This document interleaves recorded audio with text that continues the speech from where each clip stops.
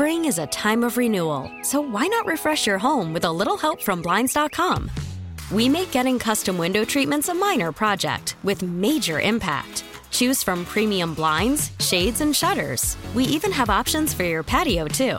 Blinds.com invented a better way to shop for custom window treatments. There's no pushy salespeople in your home or inflated showroom prices. Our design experts can help you find the perfect window treatments on your schedule. We'll even send free samples directly to you.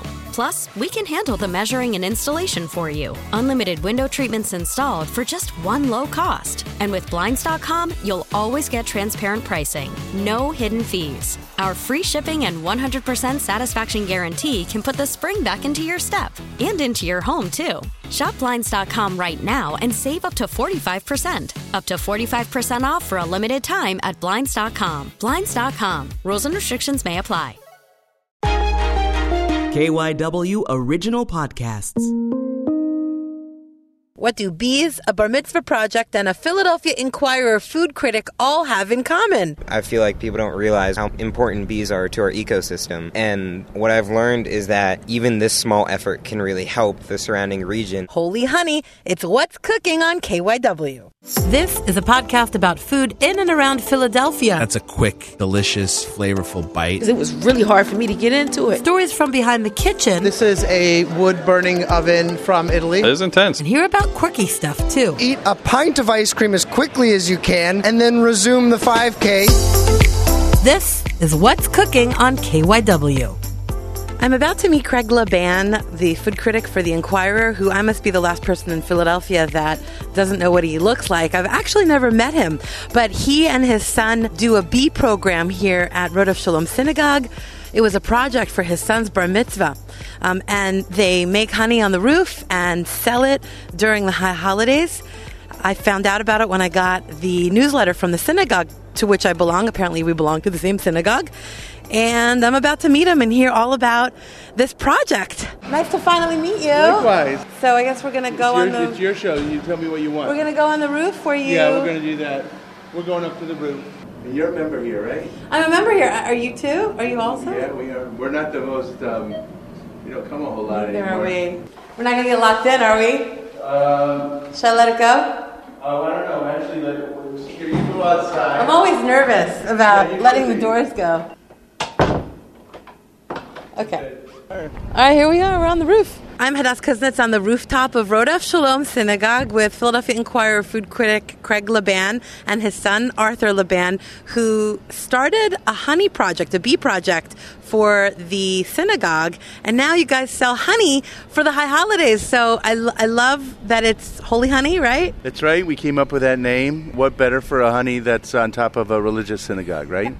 And Arthur, this started with your bar mitzvah project? Yes, so it was all about, we were deciding what I'd do for my bar mitzvah project, and the environment and just helping has always been something that I've been very interested in. And at the time, the story about bees dying was a very relevant story, and so we decided that we really want to explore this option as a place that, we really wanted to help the community in a long-standing way, and this seemed like a great option to do both. How many years has it been since you started the project? Well, so... 5 years. 5 years, so...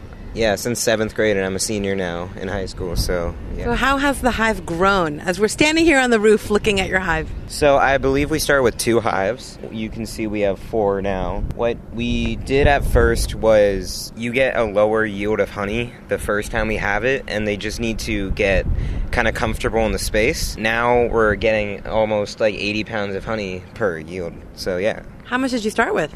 I'd say we would do smaller jars, so... Well, our first harvest was about 35 pounds of honey, which was really just to get started. We started small. We had to, raise money with our friends in the synagogue to help buy the hives, the wood, and the bees to get this going. And then it takes a few months, and then you have a full season, and the bees can be there for a year. And now we've been able to harvest about 75 to 80 pounds of honey every fall. So what happens now that you're a senior and you, I'm presuming, are maybe going away to college? Well, I guess the main point of this project in general is to create a lasting effect on the community. So I really wanted it to be something that I can start, but the whole community get involved in and keep it going, because I will be going to college, and I don't want it to just be something that happens for a few years while I'm here. I want it to be something that kind of stays with the synagogue and is a part of the synagogue and its identity. So who's taking over? Well, we do work with a professional beekeeper, and so he helps us. His name is Don Shump. So he will definitely help us, and then I believe the community will probably help in general. Now, how much do you raise? I guess it's for the synagogue? We raised money first when I was in 7th grade for my bar mitzvah project. So we raised, I'd say, how much? Well, we probably started with $1,000 to really get the whole project going. That included, all the equipment, included the animals, and then it's a self-sustaining project. If you produce that much honey, we can generate about almost $2,000 for the synagogue. So then that pays for the project, then it puts a little bit of money towards the synagogue itself, and then it becomes a self-sustaining project. So the money goes back to the synagogue? That's the idea. And, it's also a wonderful opportunity for education because bees are fascinating and there's so many things to learn about them. And they tell us so much about community as well. As honey's a major part of Jewish tradition with the high holidays. So we're always trying to time the harvest so that we have these jars of honey in time for Rosh Hashanah. And this year we made it with plenty of time to spare. How much do you sell the jars for and where are they available? The honey costs $15 for an 8-ounce jar. They're available at Rodef Shalom. I know they're selling them in the lobby on Sunday mornings, and they're always available during the weekdays from the office. So we have to mention that, food is a big part of your profession. What's it like for you as a food critic to be working side by side with your son? It's amazing. The whole thing began because he had this incredible compassion and awareness for the environment and a caring for something larger than himself. And I think it was a natural thing for us to sort of connect that with the food world and to see how it connects to the community at large. Because certainly for me, writing about food has always been more about than just what you eat. It's about the community and the things that draw us together. And the whole notion of bees and honey and community is just so powerful. And he knew that intuitively. And that's why this has been an enduring project. And I understand you're also taking this to your new school, because you're now in a new school this year. Yes, so I'm in the same school. We just moved buildings, so we are now across the street where Ben Franklin High School was. We have co-located with them now. You're with the Science Leadership Academy? Science Leadership Academy. So what we're doing now is I am trying to create a new club that incorporates both the kids from Science Leadership Academy and Ben Franklin High School together so we can both learn from the bees, and also it would again be a self-sustaining project. As we work with Don Shump again, we will put the beehives up there and try and sell them and have this club go on as I leave. You're putting him to work. I can't say enough about Don Shump. He has the Philadelphia Bee Company.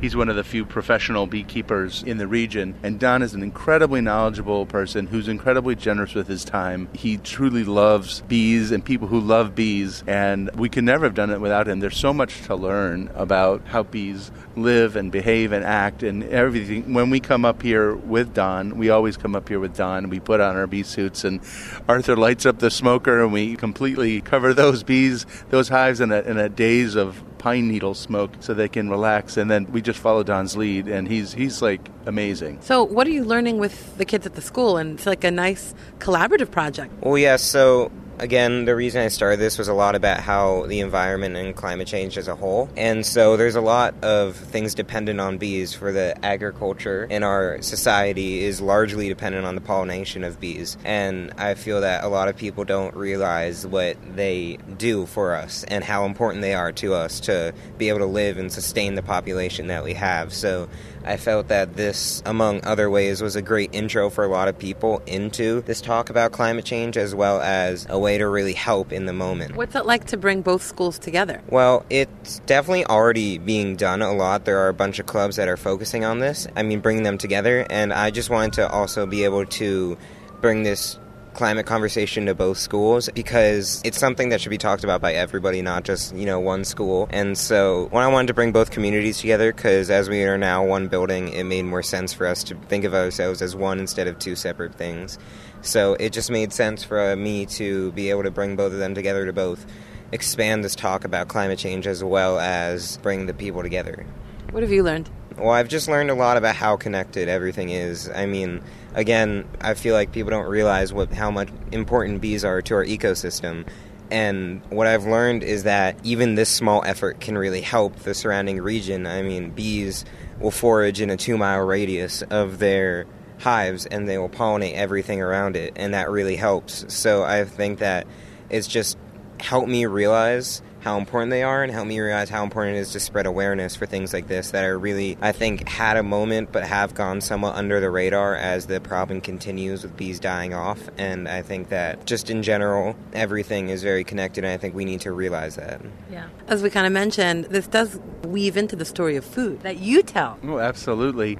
One of the interesting things about bees is they're obviously, a global concern, but they're incredibly local because they forage from all the flowers and the foliage that grow around us. So when you taste this honey, it's the taste of where we live. I say it's North Philly, wildflower terroir. And it's beautiful, and it's complex, and it's interesting, and everybody loves it. I've never met anybody who tasted honey that didn't smile. Do you taste a difference in the honey from year to year? It's surprising. This year's, and it depends, just like every growing season, every vintage, every year is different for farmers and agriculture all around. That's true of the wild foliage, depending on how the weather goes. This year's harvest, the honey is noticeably lighter than last year, but it's elegant. When you taste it, there's all these different nuances and flavors that come out from this honey. And our honey, which is really centered around North Philadelphia, this section here is completely different from the honey in South Philadelphia and West Philadelphia. So, it's something that makes you feel like you're of a place. Sounds like honey is much like wine in that it's regional. Absolutely. Even more so. Like hyper-regional. Super hyper-regional. Super hyper-regional. I like that. If you were writing about this honey, what would you say? I think this honey is light, but it's like sunshine, and you absolutely taste a brightness, and there's a little mintiness on the end. You taste this is the spring honey, came from the spring flow, so that's right when the flowers are all blooming, and it's bright, it's really alive. Is there anything that you learned that you didn't know before? I mean, of course, I've learned a lot more about bees in general, and I think that a lot of people, there's a stigma against bees because they do have stingers, well, at least honeybees do, that they are something to kind of like swat away, although they are actually very gentle, unless they feel threatened, and they're just very important. So I feel like I've learned a lot about when I see bees or other animals to really think about what is their impact on the world before I really create an idea of them in my mind. What do you think when you hear your son talk about these things? That's amazing. It started with a greater awareness of the importance, and as you kind of dive deeper into a subject and something as complex as bees, you learn all the subtleties and nuances and details. The thing that I think is unique for us is this is a real hands-on experience. We worked with Don to literally put these wood hives together. We painted them together. We learned how to spin the comb and the honey frames and the centrifuge and watch that honey kind of trickle out. We've seen every sort of step of the process, and it's not often anymore. I think you get to do something so hands-on and so involved this is like an ancient practice that I don't think a lot of people know about. And to sort of do that with Arthur, and every step of the way, raising money and organizing people and seeing how enthusiastic people are to support this is really a revelation for both of us, but to share it with him is very special for me. Any final words, Arthur? Just I want everybody to, if possible, to come out and be able to be a part of this community, because it'll be very welcoming, and I think if you get hands-on with bees or other animals like this, you will definitely see a new side of these ecosystems that we're a part of. And so if you have the opportunity, just take it, and you'll be very glad you did. Thank you guys so much. Thank you for having us. This is a lot of fun. Thanks for being interested. Thank you so much. That's it for this episode of What's Cooking on KYW. You can follow the show and get other delicious tidbits on Instagram at foodinthe215. And follow me on Twitter and Facebook for more news and insights at Hadass Kuznets. If you have a food tip or feedback about the show, reach out. And please take a moment to help us by rating and reviewing the show on iTunes. It helps us to keep making the podcast and get it to new listeners. I'm Hadass Kuznets, and that's What's Cooking. Spring is a time of renewal, so why not refresh your home with a little help from Blinds.com? We make getting custom window treatments a minor project with major impact. Choose from premium blinds, shades, and shutters. We even have options for your patio, too. Blinds.com invented a better way to shop for custom window treatments. There's no pushy salespeople in your home or inflated showroom prices. Our design experts can help you find the perfect window treatments on your schedule. We'll even send free samples directly to you. Plus, we can handle the measuring and installation for you. Unlimited window treatments installed for just one low cost. And with Blinds.com, you'll always get transparent pricing. No hidden fees. Our free shipping and 100% satisfaction guarantee can put the spring back into your step and into your home, too. Shop Blinds.com right now and save up to 45%. Up to 45% off for a limited time at Blinds.com. Blinds.com. Rules and restrictions may apply.